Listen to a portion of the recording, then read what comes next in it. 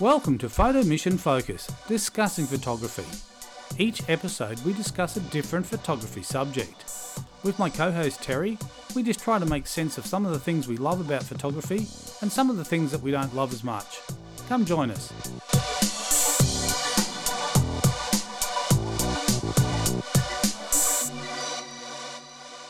Welcome to this edition of Photo Mission Focus. Terry, how you going? Good. How are you? Good. So I believe we're talking about storytelling through images. Yes. That's kind of what a wedding photographer does quite a bit. Well, yeah, it kind of is actually. It's a little bit exciting. A little bit exciting. And I think that for people who may be starting out in photography, they don't always grasp, it takes a while for them to grasp the storytelling element of being a photographer. Yeah. And as a photographer, that's what you're doing. You're basically telling stories through those images. Yeah. And I was just in the break there while we were just catching our thoughts, you actually showed me a little video you put together of, and it has some beautiful moments in there because there was little bits of detail in there that told the story. Like you could see what was happening from elements of things getting ready and. Yeah, and I think I also recognise from speaking with you about it that there was some key elements that I potentially could have incorporated that I hadn't. Yep.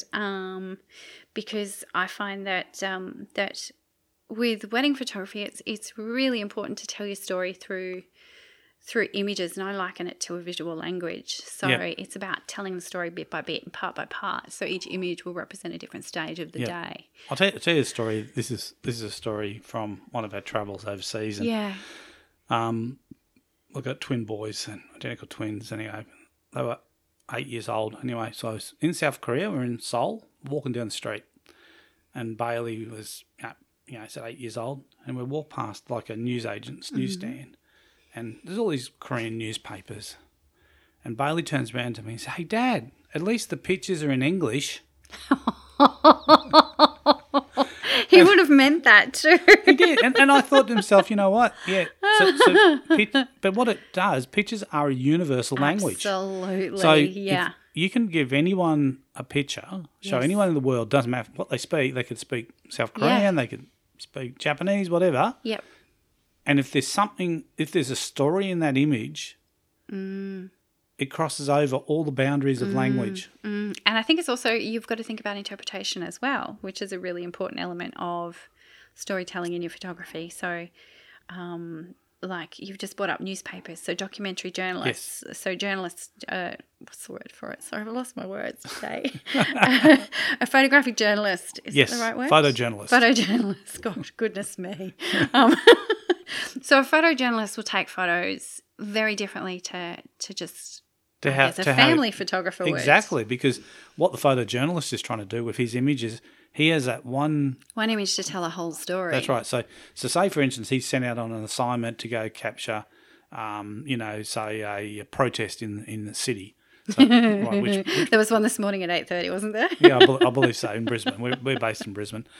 But so for that image to get published, say, in a newspaper or whatever, he's got to be able to grab something that, well, he or her, I'm not going to discriminate here, who the photographer is, has to grab something that tells a story of what's happening. Yeah. And it could be, and from the story you can, and let's kind of use a protest as a bit of an idea. Yeah. So there's a couple of different ways if I was sent out to shoot that, how I might tell the story. Yep. So I might try and tell the story from the point of view of the protesters and what they're trying to do. Yeah. But I also might tell it from the point of view of the frustration of the people who are inconvenienced by the protest. Yeah. Because they're the kind of casualty people trying to get to work. They have to get to their job on time. Yeah, I've been caught out several times and been late for meetings recently because someone's protesting or whatever and they're causing it up. So there's not just one way to tell that story. There's multiple ways to tell the story. The other thing you can tell the story too is, think about this, and I've quite often travelled around the countryside, and one of the popular places, I've been to Canberra quite a bit, and when I'd stay in Canberra, I'd always make a pilgrimage every morning. I'd stay quite close to Lake Burley Griffith, and very cold in Canberra, but I'd get up and I'd walk typically about 4:30 in the morning down to the shore's edge to take photos of the sun coming up. There's usually fog and it's really nice scene. And there's quite often people out there on their kayaking. Mm-hmm. They're really keen. But as you're walking through the park, yeah, quite often I'll stop and I'll photograph, and there'll be might be in the previous night, a group of people have had a little impromptu party, and there's all the telltale signs of that there, and you photograph that because it tells a story about what's happened here, and people can start to think about, a group of friends have got together, they've had a few drinks, they kind of kick back in the park, and you can kind of start to visualise what that might look like. Yes. So it's different ways, like I said, to tell a story. Like it's not just, there's no one way to tell a story. No, there's definitely not. Yeah. And look, from a wedding photographer's perspective, it's like, you've got some things that you want to tell because, the kiss is a part of the story. There's lots of other things, but there's lots of other things that you can grab along the way that how this couple might have met. There may be some references to, they might have met on a trip, so they might have some souvenirs from that trip that you might have talked to them about, and they said, "Where'd you meet?" "Well, we met in Bali. We were both backpacking around, and So sometimes there's a story in those items. Yeah, and one of the things, I guess, like in regards to that, I would ask couples questions like that, and definitely ask them, especially if I was taking photographs of maybe the groom or the bride getting ready in their own home. Yep. I would ask them if they minded me taking photographs around the house that really represented them as a day, their relationship for that, like that day kind of scenario. I'm just thinking crazy. My crazy mind just going all places. So I'm thinking in the future, what's going to happen is let's put the clock forward 10 years. You're a wedding photographer, and you say, how did you meet? You'd have to take a picture of an iPhone and Tinder. Tinder. Oh my Lord, you would too. But it's true. We are now photographing Tinder couples. Yes. I photographed a couple that met on Facebook. Yes. Yep. There are so many different ways that people are meeting these days. Well, it is. That's what I'm saying. Yeah. And like I said, it's and I think one of the interesting thing about as a photographer and telling stories, there's so many stories to tell. Yeah. You know what I mean? It's not like you can't ever run out of things to photograph if you're a storyteller. Yeah. You know what I mean? You can't ever, because life is just one continuing story. Yeah, it is. It is. And I think as a photographer, like, it's really important that you understand the fundamentals of telling a story through your images. Yep. Depending on what type of photographer you are, of course. Like if you're a real estate photographer, not necessarily. Well, yeah, I beg to differ there, because if you think about this, if you're marketing a house and you're selling a house that's got a really good entertainment centre, really pool, set the scene. This story is lifestyle. Buy this house, and you're going to have this amazing lifestyle where you can laze by the pool. Yeah. You've got this beautiful tropical little back garden. Yeah. So you kind of can. Yeah, and when you think about it, there is an amazing kind of I want to call it a movement, but I don't assume by any stretch of the means that it is. But there's this lovely trend at the moment for photographers to take a more candid approach and a more documentary style approach. Yep. To whatever scenario they're photographing, whether it be a family session or whether it be a wedding or any other thing like an event. And I think it's really important for clients to also understand that those types of photographs cannot always be that easy to capture. Yes. Like candid photography and document photography are quite challenging, especially now. Yes. And one of the skills you have, and I do a lot of street photography. Yeah. And I know exactly what you're talking about, because you need to be able to react really quickly. Really fast, capture the moment, see something. Yeah. You need to be able to read a scene and anticipate what's going to happen. As well. Yeah. That's right. What are they doing? And look, getting back to a story that I remember a portrait photographer was talking about, and this portrait photographer had been asked to photograph this family, and they say never work with children or animals. Right, the golden rule of photography 101. Anyway, so this family had a young girl. She had a dog. The parents wanted the photos. The little girl didn't really want to be in the photos. Oh, she wanted to play with the dog. Right. Okay. But the brief was, we want family photos, posed, I want some posed pictures of my daughter, blah blah blah. And the photographer's trying to get that to happen, it just wasn't happening. Yeah. Because the little girl kept going back playing with the dog. Yeah. So the photographer just thought, you know what, this is pretty amazing. This is pretty amazing. Pictures, yeah. And captured some of that interaction of the little girl playing with the dog. When she's finished the shots and she's delivered the shots, said, well, look, here's the shots from the shoot. Which ones do you want to purchase? Which ones do you think that you purchased? The ones with the dog? The one with the dog, because the girl was happy. She was excited. Yeah. There was a real connection there that you could actually, and that connection was captured in the image. Yeah. So the story was there. Yeah. And, the story wasn't really the little girl didn't want to sit in the chair in this, nice pink dress. Oh, and I tell you what, it's just the pits for everybody involved when you've got someone who doesn't necessarily want to be photographed. Yes. And you've trapped them in this scenario where they need to be photographed. And sometimes as a photographer, you've got to say, you know what, I think, let's just try this. Yeah. I think maybe this would look better if we actually shot a few shots like this. Yeah. And then a lot of times people will then, when they see it, they'll actually get it. Yeah, exactly. Exactly. It can be really hard for some people to conceptualize what you're talking about when it comes to storytelling through imagery. It can be really challenging. And like a really good example, I went to a newborn shoot last week, and I approached it how I would normally do a newborn shoot. And at one stage, I actually walked out of the room to grab some more equipment, came back to the room and just could really see a beautiful moment between the mother and the child where she was feeding the baby. Yes. And I just asked her quietly, I said, look, do you mind if I take some photographs? It's not going to be anything invasive. You will not be exposed. Yes. And I stood outside the room and took the photographs as if I was looking in. And that's beautiful. And that's a beautiful technique. That's just gorgeous. That technique of when you're someone on the outside looking in works really well. And it can be such a beautiful way to talk about what you can see. Yes. Instead of an invasive, let's try and pose these people, let's put them in awkward scenarios, let's wrap the baby up, which admittedly they were all things that I did in the shoot. But my favourite part of the shoot was those little moments that I caught between the mother and the baby before I finished up. It was in the last 10 minutes. Yep. And as photographers get more skillful in telling stories, sometimes you think you see the initial story, so you see something, okay, I get it.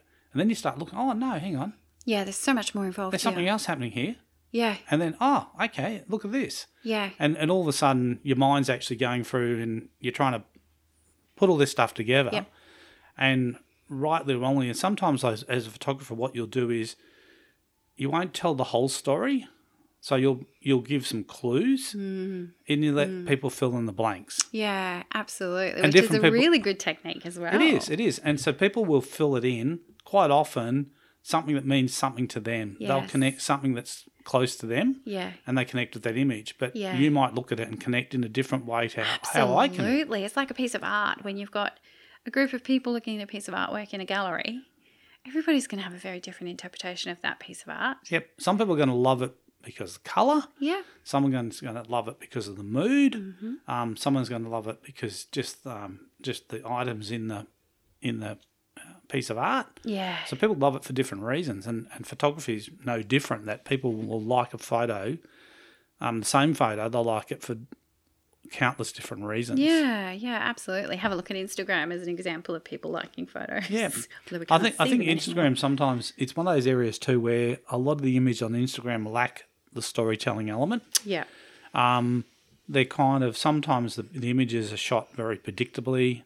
Yeah. The picture of the girl walking away, she's okay, she's walking where? Where's she going? What's she doing? But it's kind of... Oh, but that's a pretty dress she's wearing, of course. Yeah, we're on Instagram. Yeah, I mean, look, I remember looking at, and I think you've got some shots like this where you have the bride and groom and they're walking down a path or a roadway. Yeah. And you've shot from behind. Yeah. And I think the beautiful thing, I look at that and I'm going, here's a newly married couple. They're on a brand new road. Marriage is a brand new road. It's totally new to them. And they're walking this road together. So they're walking down that path and they're kind of going into the unknown, so to speak. Yeah, yeah. And sometimes an image can actually, you can see that in the image. Yeah, absolutely. Yeah. So I think, like I said, for for people who like first start out with photography, one thing you can do to learn about storytelling is look at other people's images. Yeah. Go and look at some really successful photographers. Have a look at the image, and it might just be, maybe it's not just a speech scene. Yeah. Maybe it's actually something else is happening that the photographer actually wants to tell you. But sometimes you've got to just have a look at that image for a bit longer and just see what you can see in there. And all of a sudden, you might see the lifesavers that you didn't notice that are dragging someone out the water, or something else that you didn't actually see. Yeah. And like I said, when a story starts to unfold, as you said before, sometimes it just unfolds in front of you. Yeah. And you've got to be camera ready. Yeah. Yeah. I find myself, especially on a wedding day with wedding couples, and I find this more so when I'm a second shooter rather than a solo shooter, I ask a lot of questions because you want to know as much as you can about those people and what is important to them. I think, the thing, this is observation because I've been a second shooter, right, on different gigs. You kind of actually, when you're the first shooter, you're kind of really zoned in on what's in front of you. That's your world at the moment. Yeah. So you're looking through the lens and you're seeing what's happening in front of the lens, and that's what you're concentrating on. Yeah. As a second shooter, you're actually back, and your scope is much wider because you can see. That will depend on who you're working with, though. But you can see all the other stuff. So yeah. So over there's Granny she's sobbing away because it's such a happy moment. Uncle Bob over there drinking too many wines. He's having too many wines. God. But then one of the grandkids hands Grandma a tissue, and bing bang. Yeah. Beautiful moment. Yep. Captured. Forever. Yeah. But you got to be ready. But when you're focusing, like I said, you can't always do it. And that's one of the things about street photography is a lot of street photographers will just find a spot. And just sit there. And just sit. Yeah. And you wait for a story to come to you. Yeah. And it always happens. If you sit long enough, something will happen in front of you. It might be an exchange between two people. It might be a whole range of different things. There's another siren there, but we're going to keep. We'll push for it. Terry's running. Steal the chocolate bars, I promise. Damn, I found it. But yeah, look, storytelling, like I said, it's such an important part of photography, and once you actually get it, it makes you look at photography. Well, you never look at photography the same way, do you? No, and it's making me realise that I need to rehone my storytelling skills. Yeah, and I think and you can. I think as you get old, as you get more mature as a photographer, the things that matter to you in your own life, you can bring those elements into the stories in your pictures. But there's things that you can see that you didn't see probably before. Definitely, I noticed that with my photography. I start to see so much more in an image. Yeah. And particularly, not so much in a landscape image, but images where there's people and there's interaction between people or interaction with their environment. Mm-hmm.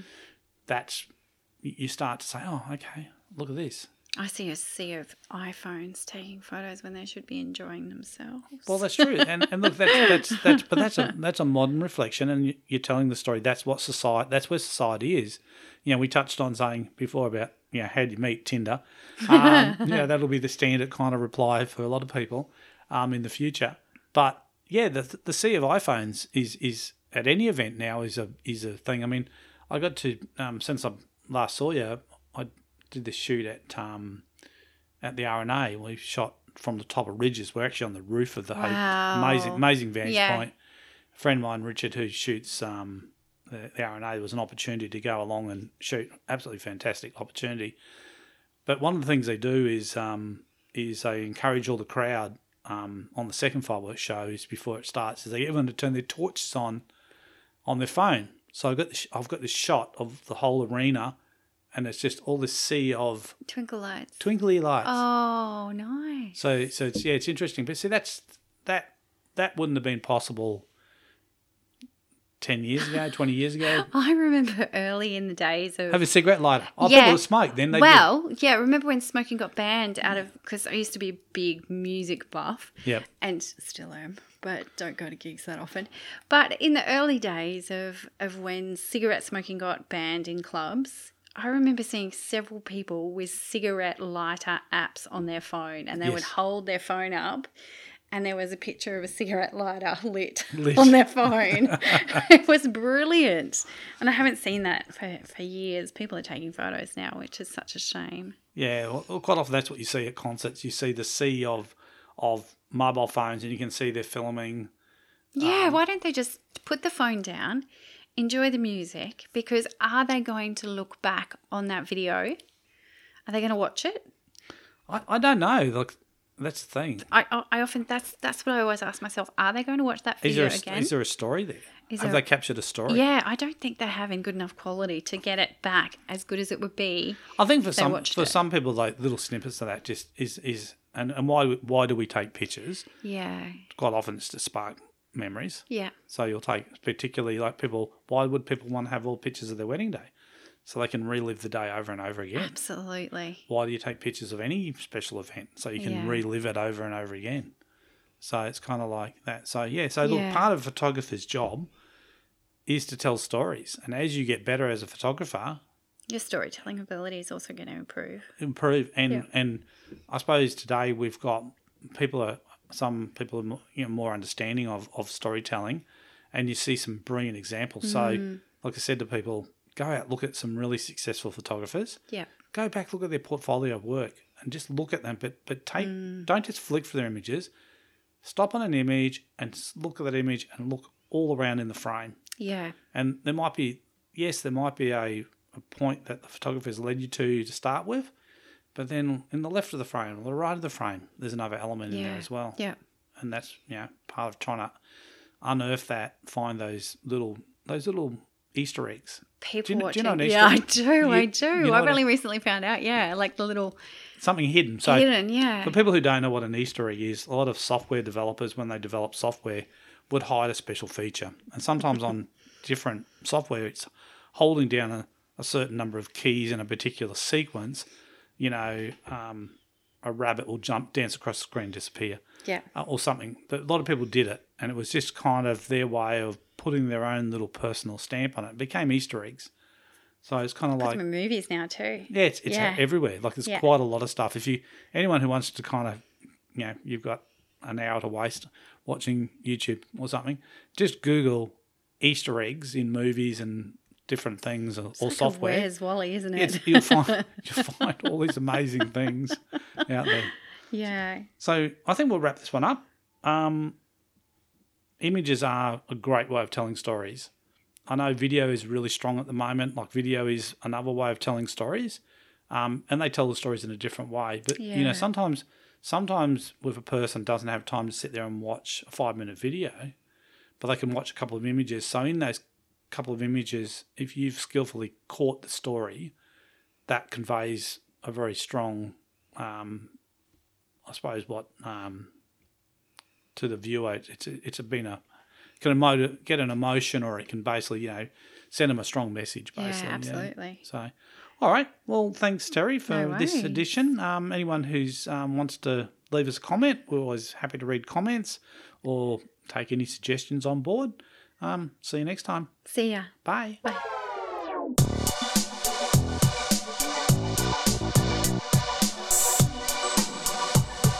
Thanks for listening to this episode of Photo Mission Focus, discussing photography. If you enjoyed the show today, please leave a comment.